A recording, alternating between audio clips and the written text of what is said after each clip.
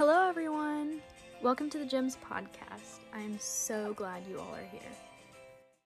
Hello, everyone. Today, we are so lucky to be joined by Eliyah Khandaker, who is an aftermarket operations staff engineer at Pratt and Whitney. Thank you so much for joining us today. To start off, do you mind telling me a little bit about yourself? Sure, it's good to be here. So like you mentioned, I am an aftermarket operations engineer. So part of my job at Pratt and Whitney is we have a lot of aftermarket shops that overhaul our engines that are coming off wing from all different airlines. So part of my job and what my team does really is helping these shops across the world, whether it's Japan or Singapore, in the US as well. We are helping these shops kind of come up to a certain technical and organizational competency level, because we have shops that have been operating for years and then we have new shops. So the goal is to make sure that all the shops have the expertise and the training and everything that they need to be able to overhaul these engines. So the job is fun. We usually get to travel, but obviously 2020 and even most of this year, we probably won't get to travel. But right as I joined this team, I actually went to Germany for a month, and our team travels a lot, whether it's a couple of weeks to a month. So the job is really fun. The team is great. Outside of work, I always like outdoor stuff. So, and I would go hiking a lot. I'm located in Columbus, Georgia. I mean, you're in Columbus, Georgia, but my team is actually all across the US. So I always have to make sure I tell them where I'm located, because we have people in Maine, Singapore, Connecticut, Georgia, Florida, everywhere. So, but I like a lot of hiking, outdoor stuff, kayaking, rafting.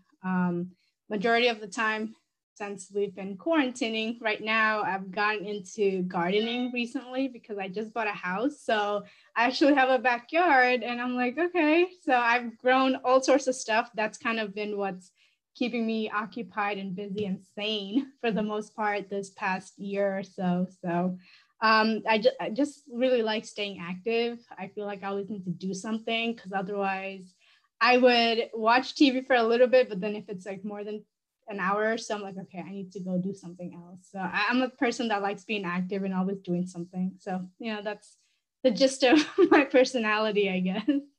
Well, congratulations on your new home. That's exciting. Oh, thank you. Thank you.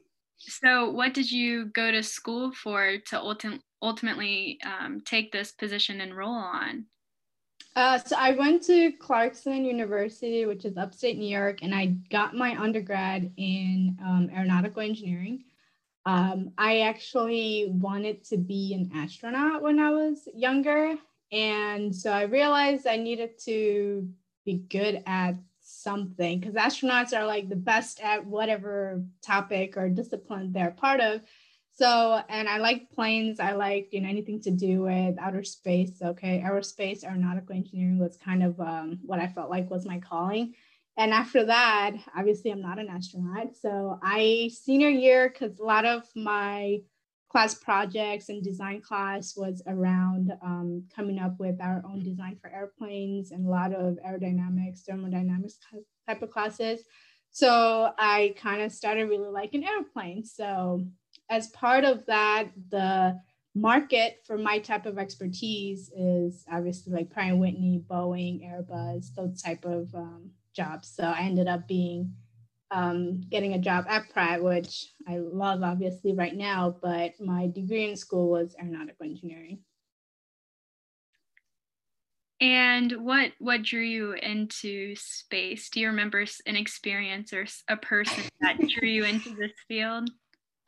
Yes, I do actually. I'm one of those type of people that kind of always knew what they wanted to be from a very young age, whereas I have nieces and nephews who are late teens. One of them is in college, and she's still like, I have no idea what I want to do yet. But I always knew I wanted to do, whether it's being an astronaut or something in engineering, STEM, because I think it was third grade. Mind you, I came to the US when I was 7 years old from Bangladesh. So I didn't really know English at all.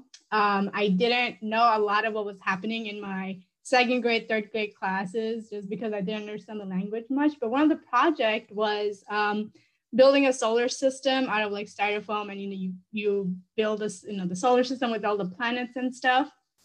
And I'm a very hands-on person and a visual person. So doing that, and then reading about, seeing pictures of, what it's like outside of Earth. I don't know.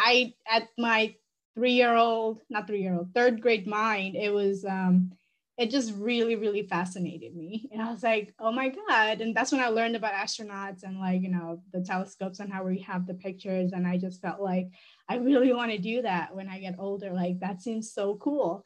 And so I kind of held on to that dream for as long as I can. And in high school was when I had to pick, I guess, as far as what I wanted to go into college for, what kind of major I wanted to do. And that led me down the, STEM field type of engineering degree type of thing. But that project in third grade was what kind of inspired me. And to this day, I still hold on to that. Like, being an astronaut would still be really cool.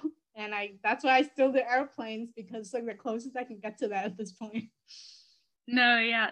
I think that for me at least, and some girls that are listening were applying to college and trying to figure out what we want to do. And when people ask us, they, expect an answer. And you're in the same boat. You don't really know what you want to go in for yet. No, not 100%. So, I think that, some people, when they know, and yeah, exactly. And it's nice, but at the same time, it's like, right now, so I have my MBA, so I have a business degree, and I'm currently working on getting a industrial organization psychology master's as well.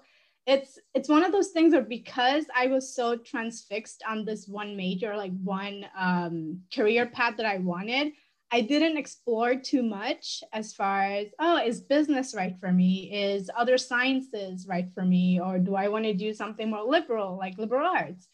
So now, as an adult already in my career, I'm exploring that now. So I would say you not knowing and kind of being open to different areas and different fields is probably a good thing, because now I'm almost like having okay, I love my career, but is there something else I can be good at? How do I know if I don't try it? So I'm just like, trying to do a different major, different degrees, and trying to see if that would actually inspire me to either change my career or just really appreciate what I have now. It's like, what, even though I enjoy these other things, I really like being an engineer, and this is where I want to stay. So I'm still working through that and, in my adult life. So it's interesting. And do you think in your job, as you pursue those different degrees, do you think that the majority of your work pertains to your original STEM degree, or do you think it really branches out to like business and things like that? Definitely the latter part of what you're saying, because the technical part is very limited to the engine and how it functions, how it works. But beyond that, even in school, they emphasize teamwork and leadership and everything else that you probably put in your resume for your applications for colleges when you write your essays. But that, it's very real, and obviously in the work environment. So a lot of it is how well do I problem solve, not just technical problems, but people problems. Like upper management, they'll always tell you the hardest part about this job isn't the product or the technical stuff, it's the people. Like, people skills is like the most sought out skill that, at least at my level, because this is where you get into management and like you're leading project instead of just being like a individual contributor. So a lot of it, as far as the technical stuff goes, it's good to have the aeronautical, mechanical engineering background, because it teaches us how to do analytical thinking. It teaches us how to really look at a complex problem and simplify it in our mind, so we know how to take it in bite size. Because, we have an engine that flies on wing and that carries people. When you look at problems on a very large viewpoint, you're just like, I don't know how to solve this problem. And it never is something that you can solve in a day. It requires subject matter experts from every single department that we have. So it's a very meticulous, but you got to know what each of the steps should be. So that part is very relevant to like my experience in school, I would say, like doing big projects and really learning how to take something complex and simplify it so that I know what to do. But beyond that, everything else is not related to my degree at all. It's things that I've learned on the job, from experience, from previous positions. And it's just like a toolbox that you keep adding your skills into. As you know, each year that I'm in this company, there's always something new that I learned. So I add it to my little toolbox. And the technical stuff, I would say none of the equations I learned, I forgot all of them by now, so don't ask. It's just more about how fast do you learn and how well do you learn the new things, and how quickly can your brain pick up technical jargon, technical theories, and that kind of stuff. So that's kind of what carries forward from school to my job. Not so much, oh, this equation, this physics problem, this is how I would do it. None of that really stays with you because you don't end up using any of that at this level. You just learn how to do the problem solving, and some of the technical theories would show up now and then, but that's pretty much it. Yeah, so in a previous episode, we talked to Amanda, which you work with, introduced me to. And she kind of said the majority of what I do, Pratt and Whitney taught me how to do. It really is. You learn it once you start. Yeah, working. Exactly. And Amanda and I work together all the time, and she's great. So part of her project management job is she does a lot more running around and like doing projects and things like that too. It's like neither of us went to school to do people management stuff, but everything that we do, even technically, we learn on the job. Every time you go to a new position, it's like, okay, you're a newbie here. You have about 6 months to kind of get used to because we have engine manuals, right? Procedures and processes and all that kind of stuff. So you use the first 6 months or so to get familiar. You do small individual contributions, like small projects where you're contributing in a bigger project. And then a year or two into your position, you're like leading the project because now you've learned it. And like Amanda said, Pratt teaches you what you need to know to do your job. You just need to be eligible to get that job to begin with, and which is, how everything that you put in your resume from college till now. So all of that kind of contributes to that. But you learn stuff on the job as you get there. And do you think as you were advancing in your education and now in your career, did you see an apparent gap between the amount of men and the amount of women? Definitely if it comes to just like quantity of females to male ratio, for sure. Engineering schools to, and I went to a very small school as well. Clarkson University is like, at least when I attended, I think undergrad and grad school, that includes like all graduate PhD students, we were like 4,000 students, which isn't a lot at all because I know colleges that go from 20 to 40,000 students. So it was a very small private school. And even within that, our engineering degree was even more specialized. So I was amongst maybe 4 or 5 other females in a classroom lecture hall of 60 to 100 students, right? So very, very small amount. And this is, so freshman year, say you have about 10 to 20 out of 100 females. By senior year, where people have dropped out or, for either change majors or whatever, it was down to maybe 5 or 6 of us. And we all know each other because we've seen each other for 4 years. We've taken all the same classes. It's a small school too. So definitely the difference there, and it kind of carries over to work as well. So after I left school and got into, started working at Pratt, I wasn't surprised that in a meeting with my team or like a bigger team, it would be out of 20, 30 employees, it would be me and maybe Amanda, actually, because we were part of the same team. Like me and her would probably be like the only 2 females in the room, or sometimes it would just be me and bunch of men and older men too, not really even my age. So there was always a age difference, as which, it's the work environment, not necessarily a gender problem, but and yeah, a lot of the time it's just I'm the only female.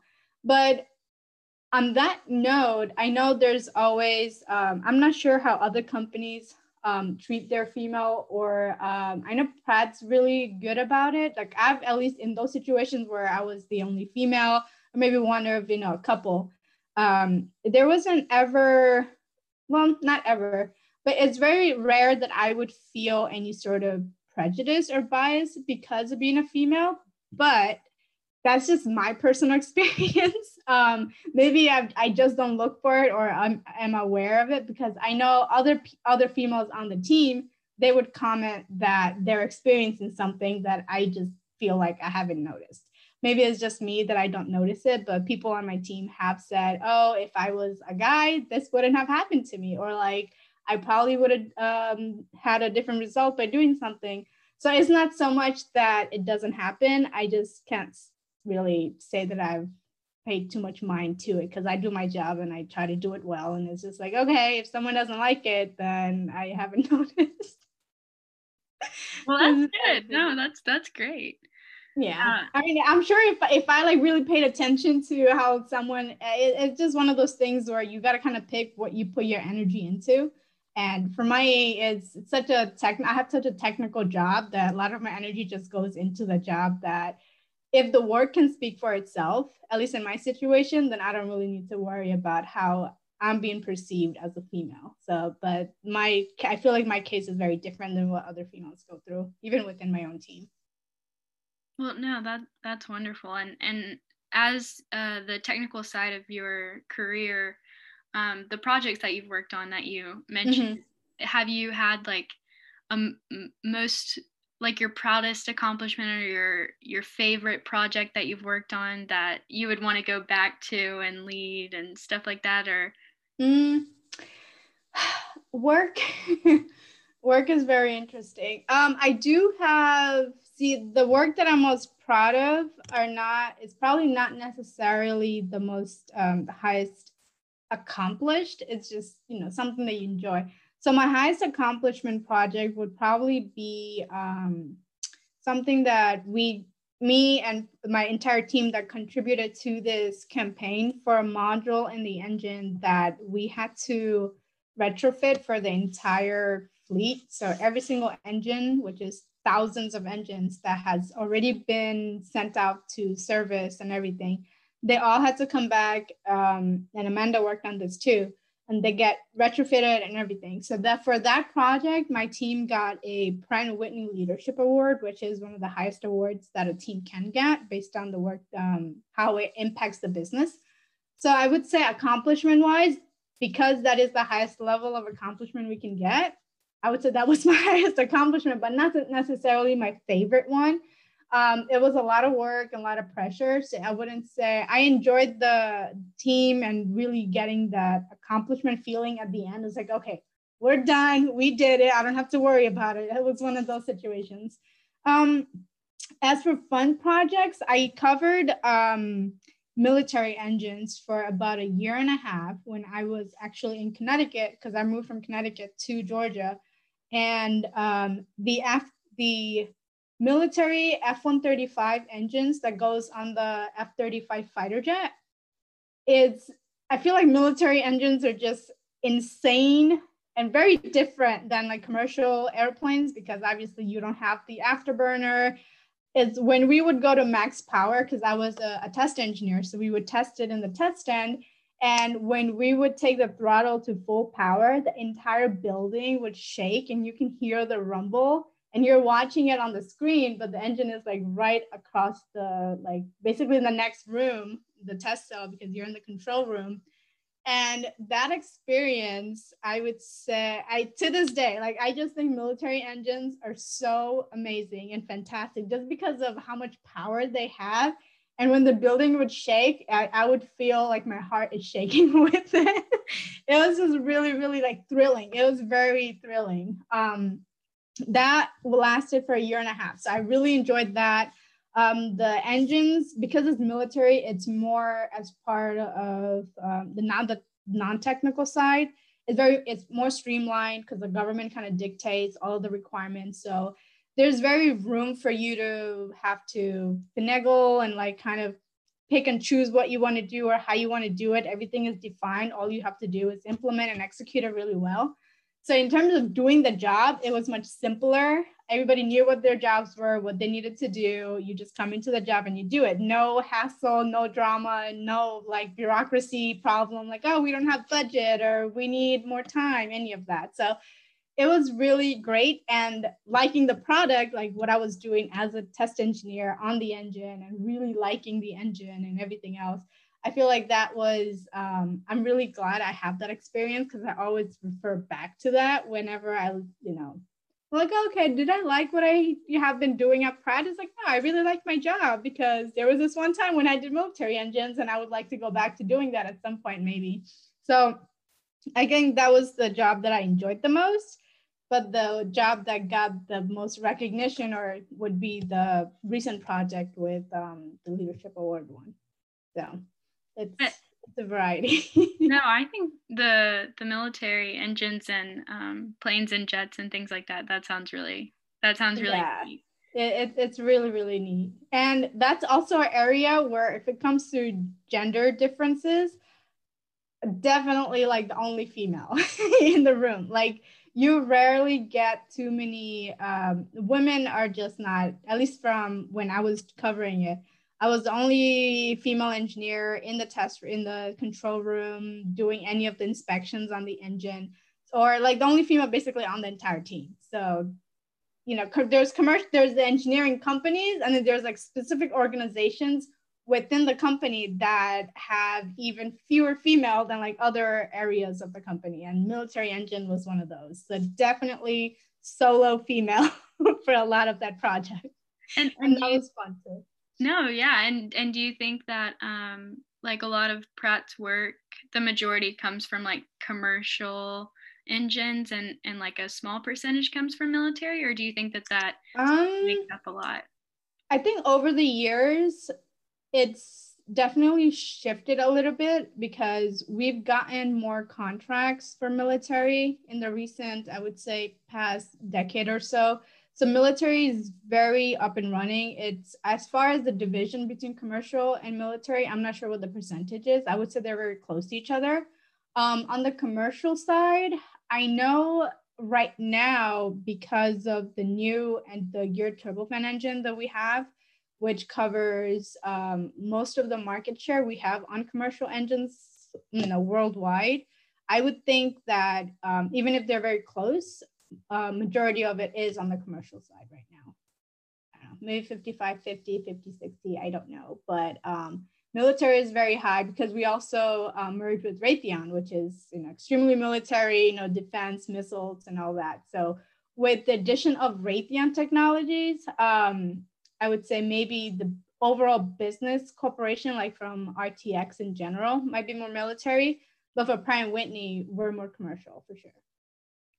No, I always wonder, like, I feel like maybe it's because I'm growing up and I hear more about it, but I always hear about like government contracts and like different areas that are like, oh yeah, I feel like they're starting to get more popular. I don't know, maybe it is, because with GE, that's the other, General Electric is the other big jet engine, commercial engine manufacturer.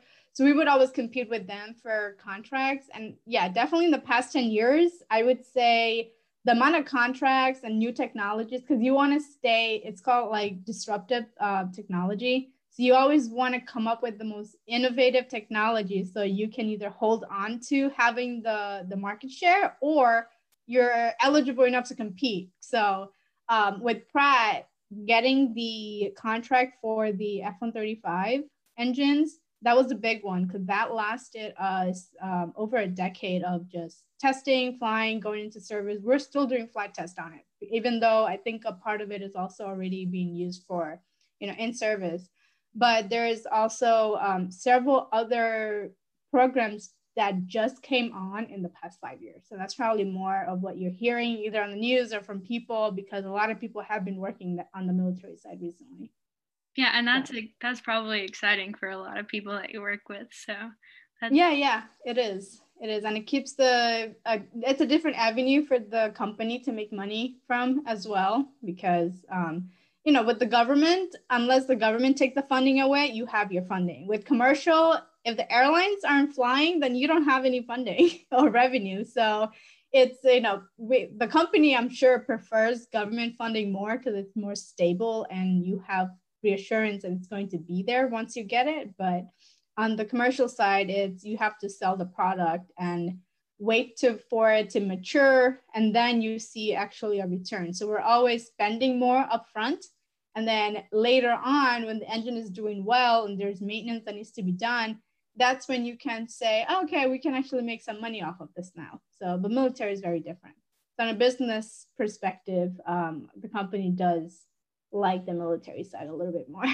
Oh no, I can totally understand that. And you were saying like if people aren't flying and things like that. So do you think with the coronavirus limiting the amount of people flying has I guess limited the jobs that you guys are working on, or has there been another way that the pandemic has affected your work? The pandemic has impacted the company. Obviously, small businesses to big corporations like RTX a lot, especially for us being in the airline industry, because nobody's flying anymore. So airlines aren't using our engines. They're not, buying our engines because they're grounding all their airplanes as well. So that impacted us financially as a company, which means we all got salary reductions. We all got, furloughs, which basically paid unpaid time off, all that. But beyond the financial side, work didn't really change very much at the beginning. But because the demand we had so many engines in backlog and so many projects and so much work that we couldn't get to because we were so busy in 2019, that during 2020 with the pandemic, it was like, oh, hey, we have time to do all of those other things that we couldn't get to. So project-wise, it didn't change. As soon as we finished one, we started going into our backlog. So we finished all of the engines that were in backlog. They all finished. The whole campaign with the engines that we had to retrofit because there was an issue with one of the modules. We went through all of that in a year, when originally we were projecting we wouldn't be done for the next couple of years because we could only do so many in a given time period. But because there was no new work coming in from the airlines, we were able to just go into the pile of work we had left over. But then towards the end of the year, when we had the layoff, because I think we got about 15,000 or so people laid off, that definitely changed the dynamic of individual teams, because now out of my team of, I think it was 8 or 9 of us, we got 2 people laid off, and those 2 people were doing a lot of work. And then we got somebody else who left the job.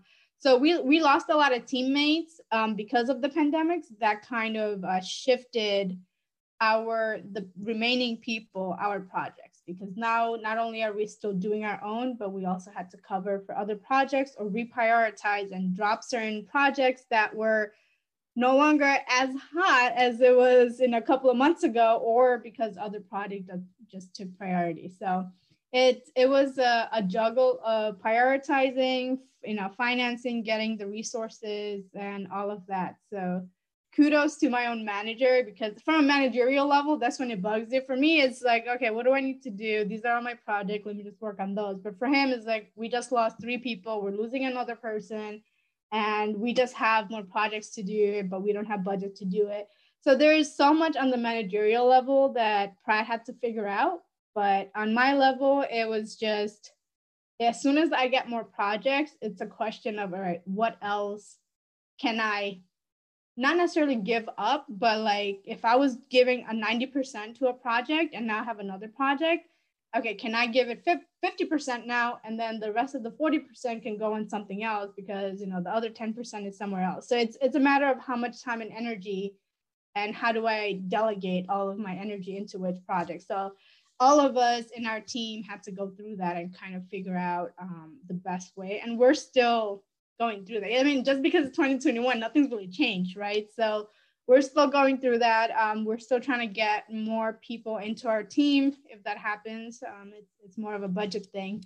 But, we're still going through that. And I think we're going to go through the whole shifting and trying to manage projects and time, at least for the next, I don't know, mid 2021-ish, probably. So it'll take some time for anything at all to feel back to normal, which it might never get to normal at this point, especially work-wise. So we'll see. Yeah, I'll be interested to see, like, from different fields, what the lasting impacts of the pandemic will be in your field and education and all sorts. Yeah, exactly. So yeah, I'm curious about that too. I honestly, and this goes for everybody in my team, we don't know what we're going to be doing just 2 months from now. Like, everything is so dynamic. As far as even we're changing so many people in leadership, it's really hard to tell what the team is going to look like just a few months from now. Whereas, before you have your 5-year, 10-year plan, nothing really changes. Right now, everything is just like dark. We're taking a day at a time. Like, social life, personal life, and work life is all the same. You just take it one day at a time and then figure out what you're going to do the next day. It's really hard to project and, foresee anything in the future at this point. And your team that is juggling, trying to delegate and do different things, it's really hard. Are the members of that team from the same training as you, or do they have like different backgrounds? Because I assume when you're working on a project, you need different perspectives. So oh yeah, for sure. Everybody's different. We are different in age, in gender, in work experience, location as well. So we work with people from Europe, from Japan, from Singapore, from Asia, everywhere, right? And then there is time differences, and then there is older people, in their late 40s, 50s, 60s, and then there's people in their early 20s, mid 20s, 30s. So it's all across the board. And it's interesting that even though we're so different, we're impacted exactly the same way, exactly the same way. So when it comes to team bonding, it's like we can all bond over the one thing that we all have in common, which is things are just really insane right now. That's pretty much it. Absolutely. And from like an educational standpoint, do you all have similar degrees or different degrees? Overall, I know majority, if not, especially if you have an engineering technical job, almost everybody has an engineering degree. So whether it's mechanical, electrical, aerospace, aeronautical, I think that's pretty chemical. We don't really do too much of any of that unless you have like a strong mechanical background for some reason with a chemical degree. But yeah, majority of the engineers have either a aerospace or a mechanical degree. And then depending on how old you are, or for some people, a lot of them also might have a higher education, like a master's in systems engineering or an MBA, which is very popular. And or like another, if they had a bachelor's and master's, some people do go for a bachelor's in mechanical, they'll go for a master's in mechanical as well sometimes. So because the company pays for our master's degrees and things like that, it's very common for a lot of people in the team or in the company to just have master's degrees, because why not? You just go and that's what I'm doing, right? I'm working on my second master's, and that's only because Pratt's paying for it. Otherwise, I wouldn't spend the money or the energy to go get a degree if I had to pay it off of my own pocket. So yeah, I think majority of the people are mainly, at least they come in as engineering degrees, majors, and then based on what their interests are, they'll either get a master's in something engineering related or business or, something completely different. Because there's no restrictions on what you can get your major on. And that's so nice of Pratt. Yeah. It is very, very nice. And I think we, not just like RTX has, if not been one of the best, if not the best, employee scholar program for like paying for people to get degrees, because there's no limit into how many degrees you can get. Like I can be at Pratt for 40 years and keep just going back to school for more and more things. They'll pay for it. And it's awesome. I really like that part about being here. Well, applying for me as a senior, applying to college and things and scholarships, you realize how important it is to have that financial support. Yeah, exactly. More degrees. College is not cheap. Oh my God. Even when I don't even know what the tuition of Clarkson is, but when I attended, it went from $45,000 a year to I think 55 or 57. And that was almost 10 years ago. I can't even imagine what the tuition is right now. I don't even want to think about it, because it's insane how much it costs to get a degree just so you can be in debt and then go to work to pay off your debt. Yes, no, it's like a cycle that you just can't escape from. So yeah, I definitely understand the financial burden of going into school, and that's why I appreciate not having to worry about finances to go get a master's degree, because otherwise, I don't think I would have invested in it. I would have still wanted it very much, but I don't think I would have made the investment, because who has $50,000, $100,000 to spend on an education if they're not even really going to do much with it? Yeah, no, absolutely. Yeah. So. No, definitely understand. So you say you don't know what your major is going. Do you have a particular I don't know, maybe not like a specific major, but are you into STEM? Are you more into arts and stuff? So what do you see yourself, I guess, going for in the end if you had to make a decision? Well, right now, I'm an intended biochem engineer. Okay, that's cool. Yeah, that's but awesome. I think it could change. Right now, my career aspiration is to join the Air Force. Okay. So I'm not. So do you want to be to fly, or do you want to be a pilot, or I don't think I would fly. The Air Force has like a wonderful space program, which would be super cool. That's awesome. Yeah. But also I can see myself doing like a medical side of the Air Force, and they have the military in general has like so many opportunities and wonderful scholarship programs to pay for your school. So, that's definitely true. Now that sounds awesome. I really like that. Biochemical, you said biochemical engineering? Yep. That sounds awesome. Yeah, I really wanted to look into, if I could go back and, I don't know, choose something else for a college degree. And I mean, not that I can, but I was looking into like biomedical engineering, because I definitely like the health and medicine side of things, but I also wanted to incorporate into engineering as something like more hands-on. So I was like, oh, that would be cool. So biochemical engineering sounds really cool as well.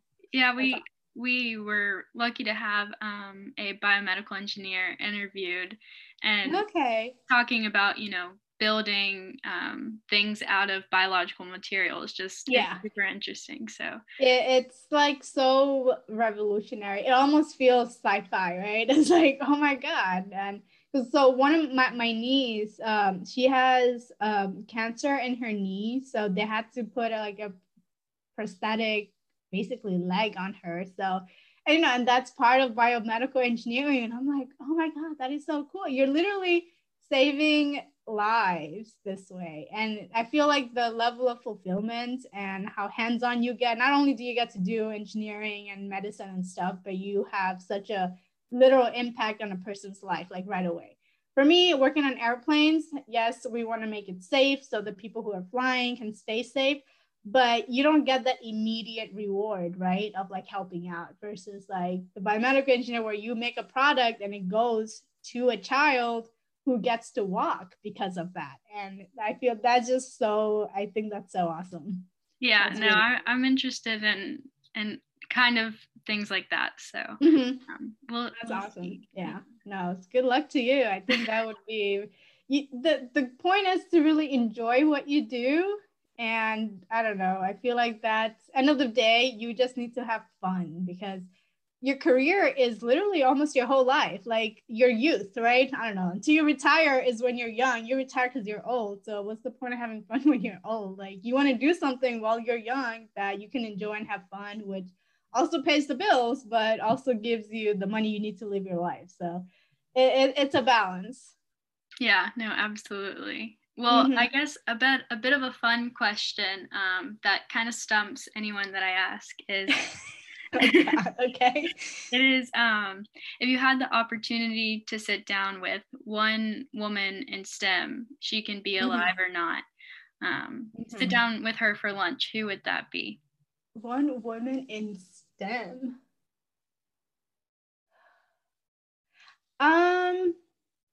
For me, it would probably be an astronaut. What's her name? Jessica. I forget her last name, but she recently came back from being in the shuttle, and I feel like if I could relate, like bring back my inner child and really talk and like bond with someone, it would be a female astronaut, which would be cool, because I have so many questions, because I want to live vicariously through them, right? That's what happens when you want to be something or you have a dream, but somebody else lives your dream and you're just like, tell me everything. And I just want to like live through your life. So I would, that would probably be my go-to for STEM. Can't really think of anybody else that would be on a higher list than that, but yeah, definitely going for the astronaut. No, she's super cool. I listened to a podcast with her maybe a month ago. So okay, yeah. No, I feel like there. I watched a whole bunch of shows on Netflix. Like, there's Mars, that was based off of like what Elon Musk is doing, and a little bit of fantasy fiction in there as well. And then there was the other show, Away, which I kind of binged and watched. But it's all about going to Mars and being an astronaut, and the training and mental fortitude that you need to live away from family, from not even like, how we get homesick if we're traveling somewhere for a while, maybe a different country, just out of state, but leaving your entire world, like Earth, and then going somewhere new, and dealing with people that you see it, like one of the shows, Mars, they were going into like how people break mentally, just not being able to do something, where you're so out of your comfort zone, or you have nowhere to go within your own space, away from a person you might have conflict with, that it literally breaks your personality and your identity as a person. And as an astronaut, seeing things from that high of a view, you're looking back on Earth, and then seeing what's going on Earth, you're just like, are you serious? Like, one, you feel really humble, because you realize how small humans and we are in a big point of view.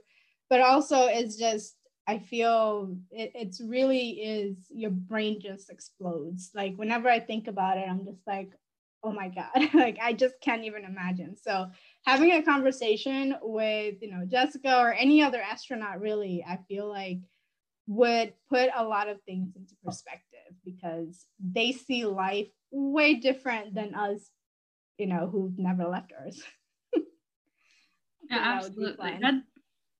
That I think that I don't remember what it was called, but just like when you go to space, and kind of like you're saying, just like your perspective changes. And I would wonder, like I always think like, what could I research? And so like researching like their perspective of like before they went to space, and then after they went to space, kind of like how they view different things, and like what what is important to them before and after and things like that. That would be super interesting. I think so. I think it probably, like, during the training, you think you know what's going to change or what's important, but it's very different probably being up there and realizing, why did I spend all this time doing all this other stuff that has like no meaning in my life? And you come back like ready to live your life to the fullest or something. I don't know, but that would be really cool to, you know, see what's changed in their life or how they act or behave or what they spend their time on after they come back, because now they realize some things are just not worth the time because of what their experience has told them. That would be really cool for sure. No, absolutely. Yeah. So I clearly really want to be an astronaut still. So we'll see. You still got time. I know. That's what people tell me. It's like, you want to do it, you got to follow your dreams. It's like, yeah, but I'm really comfortable and I like where I am. It's one of those things where following your dream really takes, you know, and being an astronaut is very different than, oh, I want to go back to school and, you know, probably be a biomedical engineer. Maybe that's something I can do versus being an astronaut more easily, at least, than being an astronaut. But it's one of those things where I'm just like, shoot for this, you know, shoot for the moon. Even if you don't make it, you'll fall somewhere close to something else that you really like. Yeah. So I guess as we come to a close, I have one more question. Do you have any advice for girls pursuing a career like yours, or just interested in STEM? I think I mentioned it a little earlier. It's when, like, where I am right now, or even just starting anywhere in your career, what you do becomes part of, if not your whole identity. It's like, I am an engineer. That's what I identify as, because I like it. I went to school for it. It's something that I spend, you know, 8 to 10, sometimes 12 or more hours of my day doing almost every day. It becomes your identity. So it's really, really important to me. And it's something I would advise to anybody else, female or male at this point, is make sure that what you choose for a career is something that you're okay with being your identity. Like, whether, you know, you go into music or maybe STEM, you know, something, anything really, it becomes who you are, or you become who that, you know, particular major or career is. It's really important that you like it, you are okay with identifying with it, and it brings value and joy into your life, because otherwise life is going to be very hard.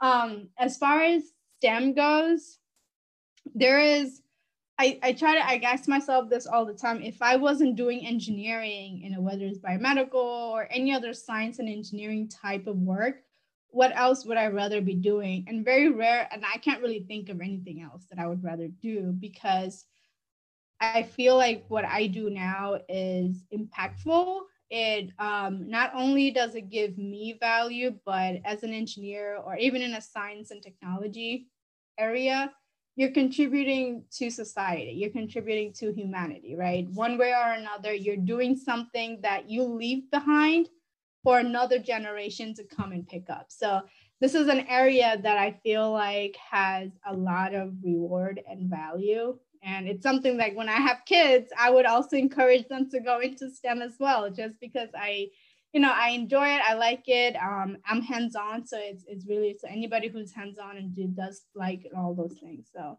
STEM is definitely very broad, and it adds a lot of areas that you can touch upon and leave something, and also help more than just yourself, like whether it's a community or your society or humanity in general.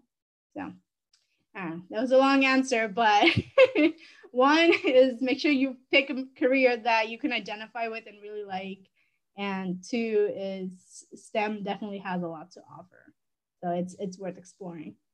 Well, thank you so much for your time and your wisdom. It was so much fun. I really enjoyed it. I had fun too. Thanks for all the great questions. I think that was awesome. Yeah. Well, we're getting your portrait kind of sketched out, and then if you could actually forward me your address. I'm not sure if I have it. I might, but we send thank you notes to everyone. Okay, I don't think I've sent it. At least I don't remember if I sent it. Okay, I can do that. Yeah. Yes. And awesome. yeah. Well, thanks for the opportunity. I'm glad you're doing this. This is really nice. Yes, thank you so much. So you're a senior going to college. Is someone else picking this up after you leave? I hope it continues. It seems like really encouraging. I do. I hope so. I think that it's important to, if I built this organization, to have it self-sustaining. So later in the future, awesome. I hope people will bring it upon themselves. But I think there are girls that are super passionate about it. So I hope they keep it. Yeah, no, that's awesome. Are you looking to leave Georgia, or are you limiting yourself to any particular region of the country or the world for college, or is it just wherever you find fits your interest? So in Georgia, I guess you're not from here, so what they have through the lottery is a scholarship program that will pay for your tuition.